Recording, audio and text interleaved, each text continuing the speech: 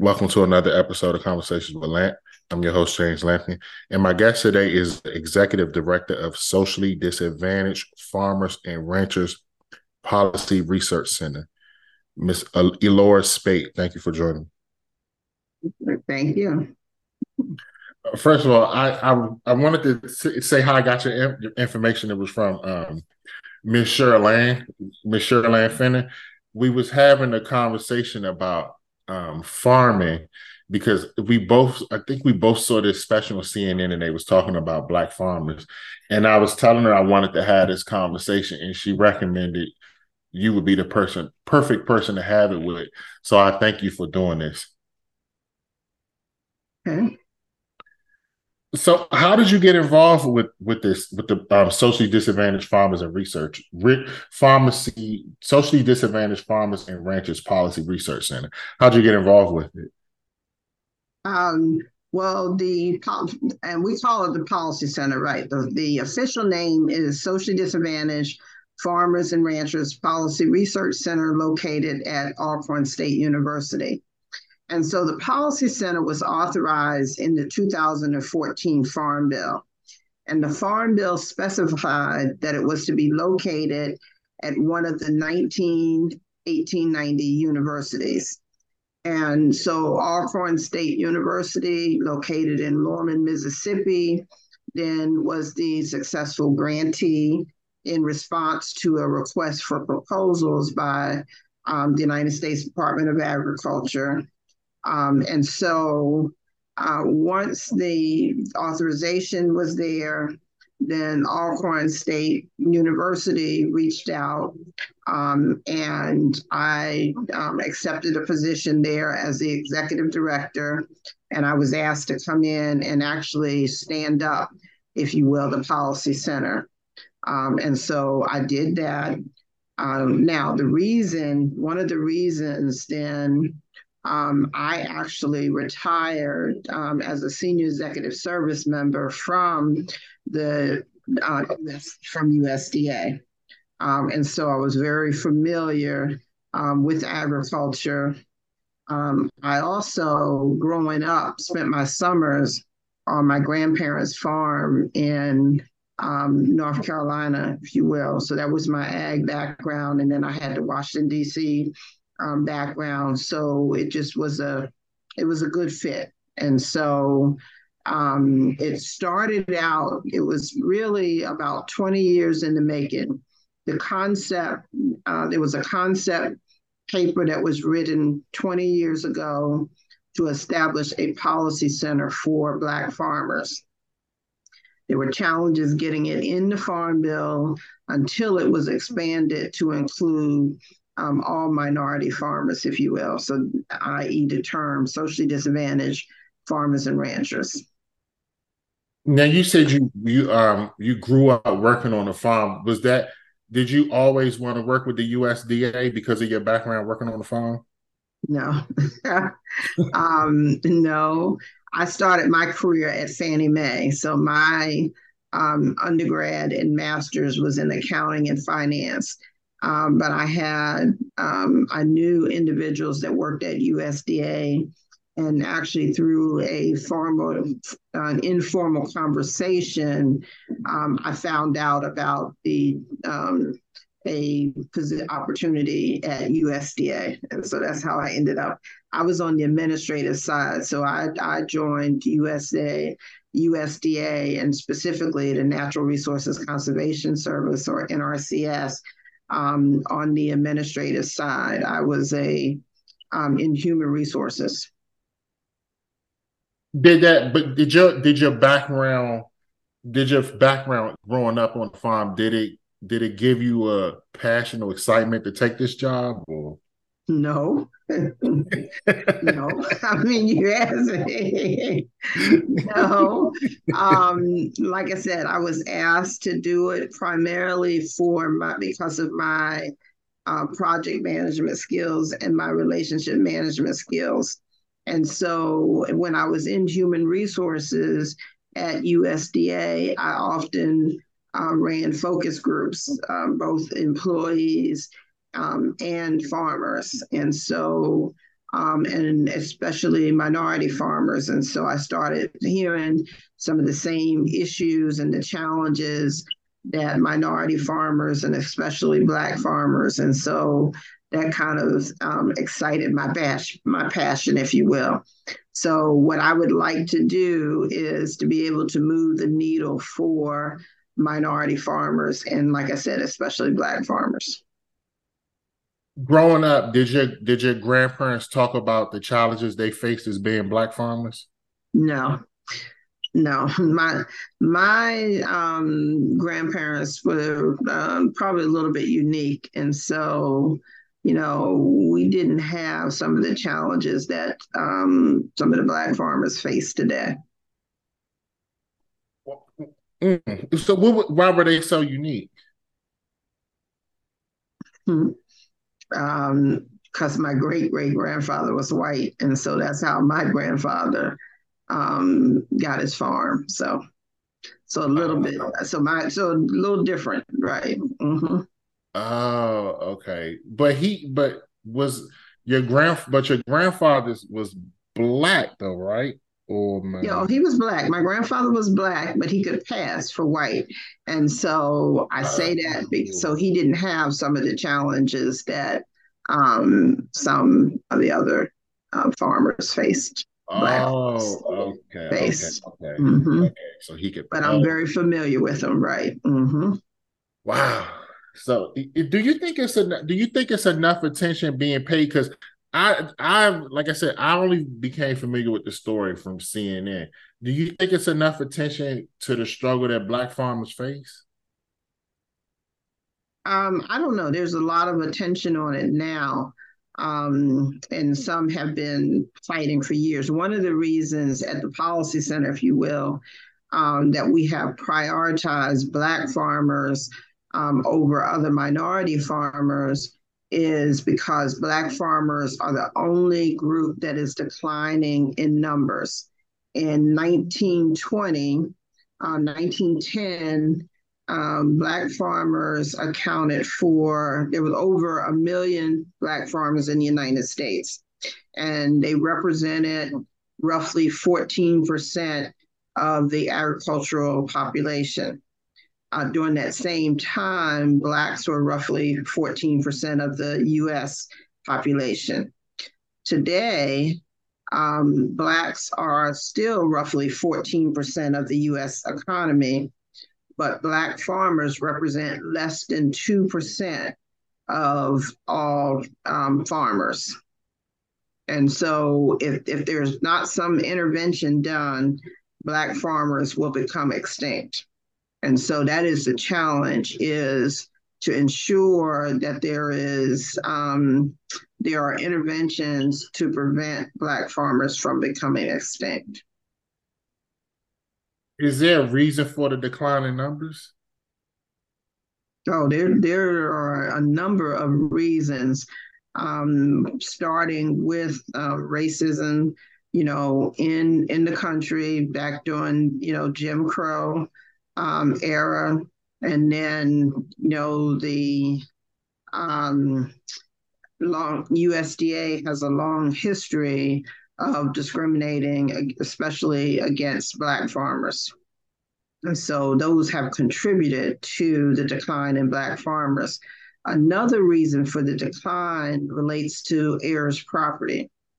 And so I don't know if you're familiar with heirs property, but heirs property occurs when then property, if you will, is transferred without a will.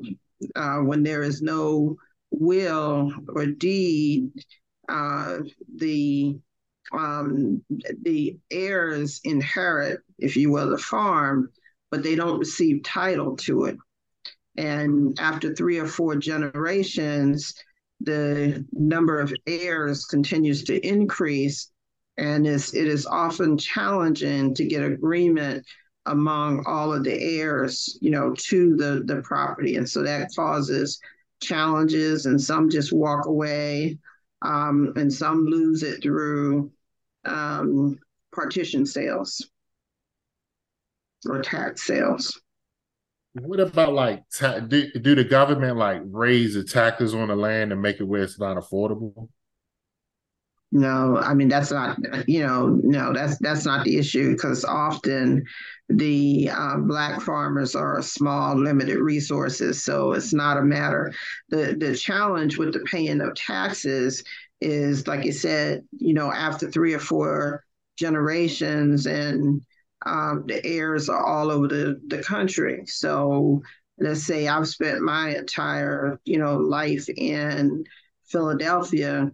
I don't have any ties to land that's in North Carolina or Georgia or Alabama or wherever my great great grandparents might have been. And so, and maybe my parents, paid the taxes, but once that generation is no longer there, there's a challenge of who's going to pay the taxes. I mean, that's really what happens. So it's not a matter of the property values going up and the taxes increasing. It's We just don't you pay them. you mentioned the declining number of black farmers. It was at 14%. Now you said I believe it's at 2%, correct? Less than 2%, right? There are less than 50,000 farmers now. So from 1 million down to less than 50,000 black farmers in the United States today. How real is the possibility that black farmers will become extinct? Well, I mean, again, just look at the trend. 90 some percent decline since 1920. So that decline continues. It's a very real. I mean, again, it's down to 2%, less than 2%, and a good number of those 2% is struggling to hold on to their the land. Has there ever been a point, I mean, even if it was a year or 2 years, where there was actually an increase of black farmers or no? I don't know the answer to that. All I know is that since 1920, there's been a steady decline. So, if there were any increases, they couldn't have been significant. Okay. Do are they you mentioned that most of the farms are located in the South. I'm sorry, you didn't. That's on the website. A lot of it is in the South.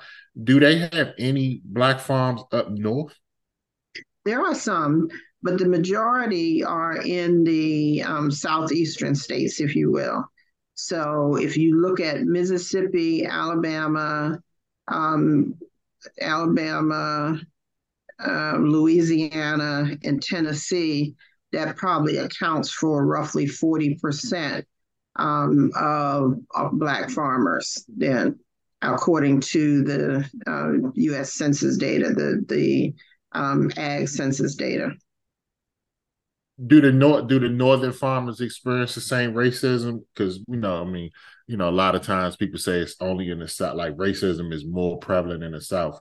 But do the black farmers up north do they experience the same racism and trials and tribulations as the southern black farmers?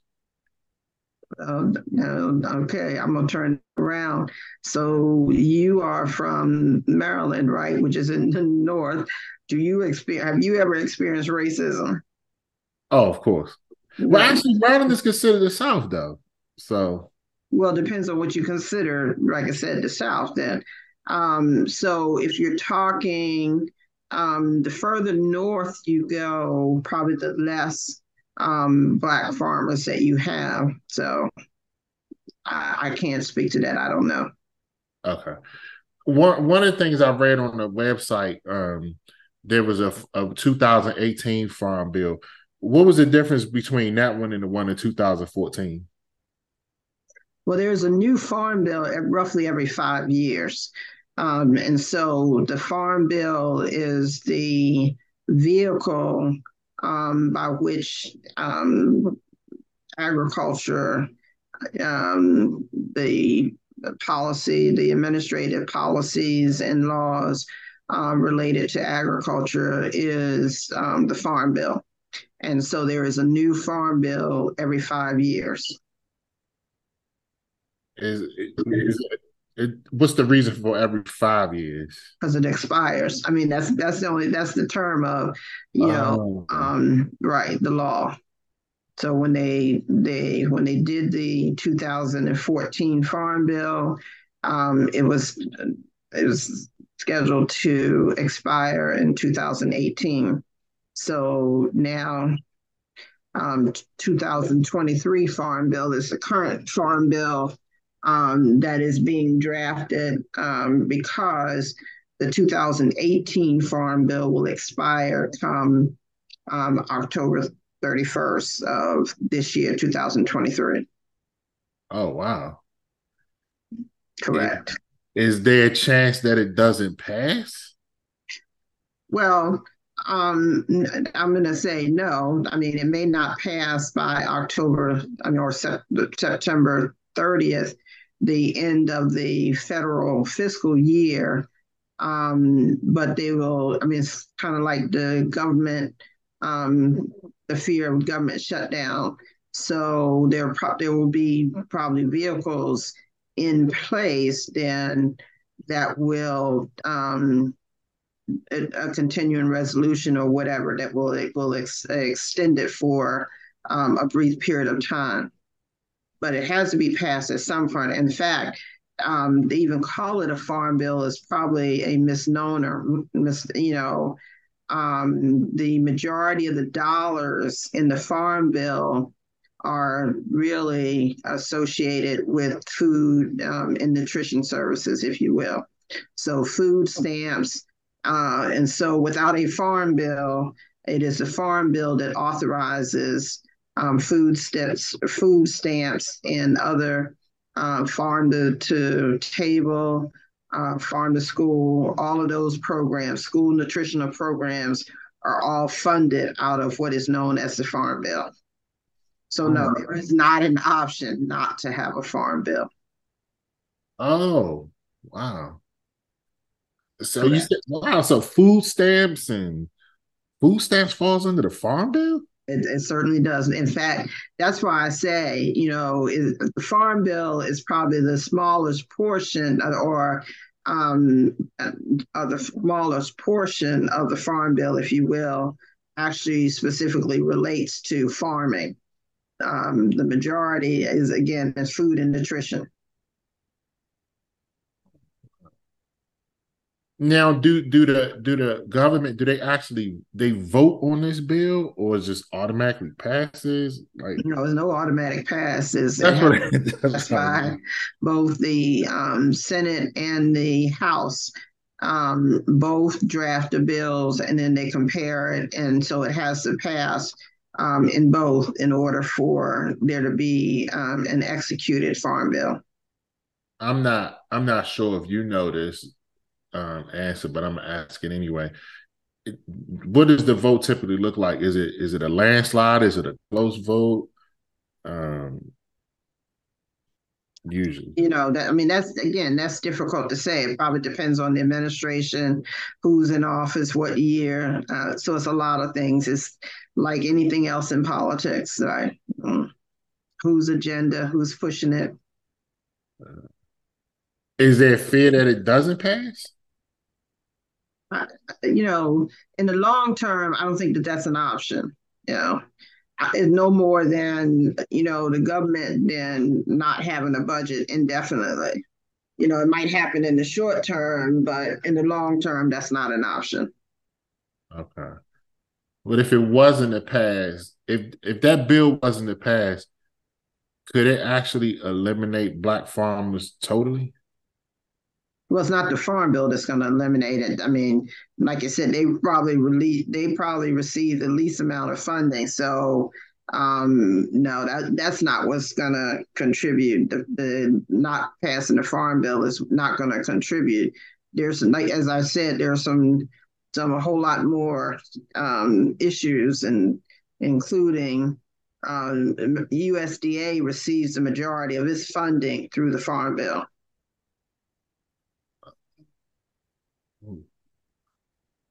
Man, this is is there the reason? So the location is in Mississippi, and I guess is that like the? I know when I was reading the website, that is that kind of like the middle of all the states. Like they wanted a location where like all the middle of all the states can be like convenient where they could use the research. Is that accurate? No.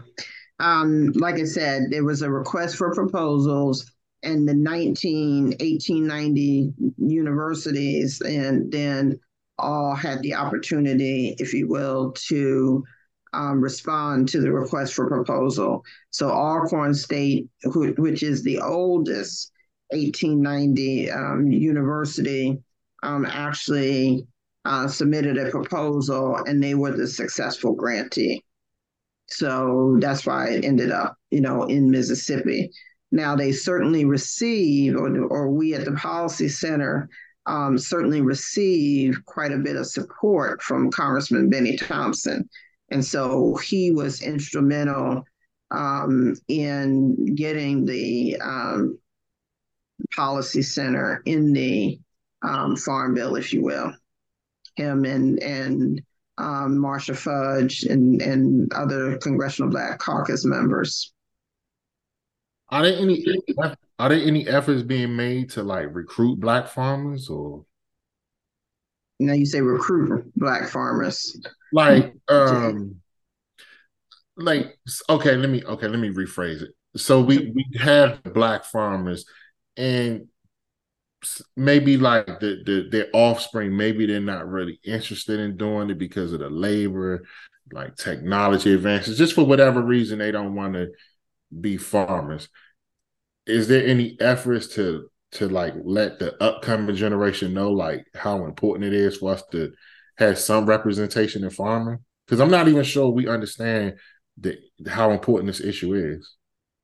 Well, when you say we, so now the 18, as I mentioned, the 1890 universities, then land grants, your historically Black land grant colleges, they recruit. They are developing the next generation of agricultural professionals Okay. there. So their programs, by and large, the largest program is agriculture at those 19 land grant institutions there. And so they are recruiting the next generation, if you will.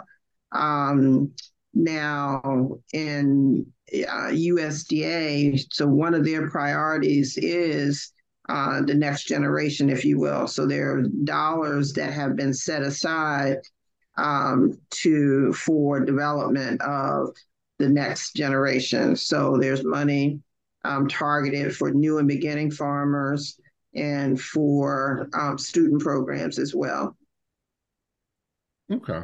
How long does these I'm assuming there's like a training program for the upcoming farmers, like at Alcorn State and the other universities. Is that correct?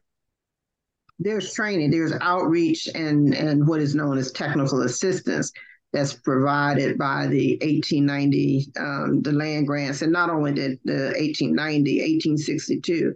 So your predominantly white land grants and your 1994, which is your Native Americans, if you will, or tribal colleges, all have ag programs, if you will. Okay. Is it a typical 4 year program like college, or is it shorter? Is it longer? No, most of them are 4-year colleges. Oh, okay. Okay. Mm-hmm. Okay. Is there anything that you think the government could do better to help this situation? Oh, there's no question from my perspective. And so there are a number of the Inflation Reduction Act, if you will, that Congress passed last year now, initially provided funding for debt relief for minority farmers. That was challenged by white males and ultimately put on hold. That was 2005 of the Inflation Reduction Act, or the American Relief Plan, if you will. So it was repealed, 2005 was repealed in the Inflation Reduction Act, and it was replaced by 22007 and 22006. And so there were two programs, one targeted for distressed borrowers, and the other was for individuals that have evidence that they have experienced discrimination from USDA. So neither one of the programs are specifically race related, but both programs then were passed to provide relief for those individual farmers that are experiencing or distressed, if you will, financial hardships, and for those that have evidence again that there was discrimination in the past. So if there is like discrimination, they can take it to court. They can file a lawsuit. No, they don't have to take it to court. They have to provide evidence to USDA. It's a USDA. Well, Congress specified that USDA was to identify a third party to administer the program. And so it is currently being administered. And there's information on both USDA's website. They have partnered, they have actually identified a national administrator and two regional hubs then to administer the program, if you will.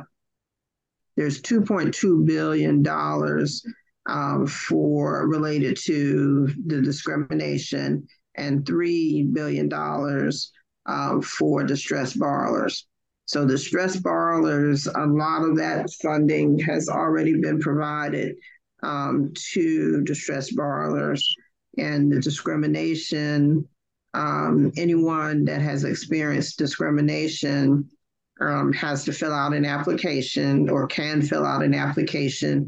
The application period opened a little bit over a month ago now, and runs until October 31st of 2023. From your experience, is it hard to prove that discrimination or? Well, I mean, I that haven't been part of this program before, but discrimination is hard to prove. Yes, period. And as examples, what some of the farmers said, if they came to the front door and were ushered out the side door, how are they going to prove that? Yeah. Mm-hmm. So there are some challenges in proving it. But there is a 40-page application that has been developed by USDA and for farmers to complete. You said 40 pages? That would be correct. Okay, I'm going to assume this, and you can tell me if I'm right or wrong. Filling out 40 pages to file a discrimination claim feels like it's a deterrent for you to do it. I mean, I personally think so, but USDA has said that the reason that it is 40 pages is a number of the pages are so that the individuals can tell their story. 40 pages. Mm-hmm. Do they have someone help them? Like, is there like a legal team, like maybe like a Black legal team that helps them get through this process, helps them write this, or are you pretty much on your own? Well, no, USDA, again, I mentioned the regional hubs. There are two regional hubs that USDA has contracted with and they are responsible for working with cooperators. USDA has identified some partners to provide that outreach and training to individual farmers on, how to complete the application and to provide assistance in completing it. Okay. I want to close with this. What would the world look like to you personally without any Black farmers? So I'm not going to say that now. Um, I think that is so. That's I know it's a rhetorical question, Mm-hmm. but that's kind of like, you know, um, if you believe in equity, I mean, I think that we're all better off because of the diversity, of this country. And so if you eliminate, one group, I think that, that goes without saying, then there would be a culture that's lost, livelihood for certain individuals lost. And so I'm gonna close by, and I didn't mention early on, again, the reason that the Policy Center was created was to be a voice for socially disadvantaged farmers. And secondly, to ensure that there was data-driven information available, and ultimately to advance the success of socially disadvantaged farmers, if you will. Mm-hmm. And so we have a mission to conduct research, analyze policy, and make recommendations seeking to achieve equitable and economic integration of USDA programs and policies for socially disadvantaged farmers or minority farmers. And I'm going to underscore equity to achieve equitable and economic integration.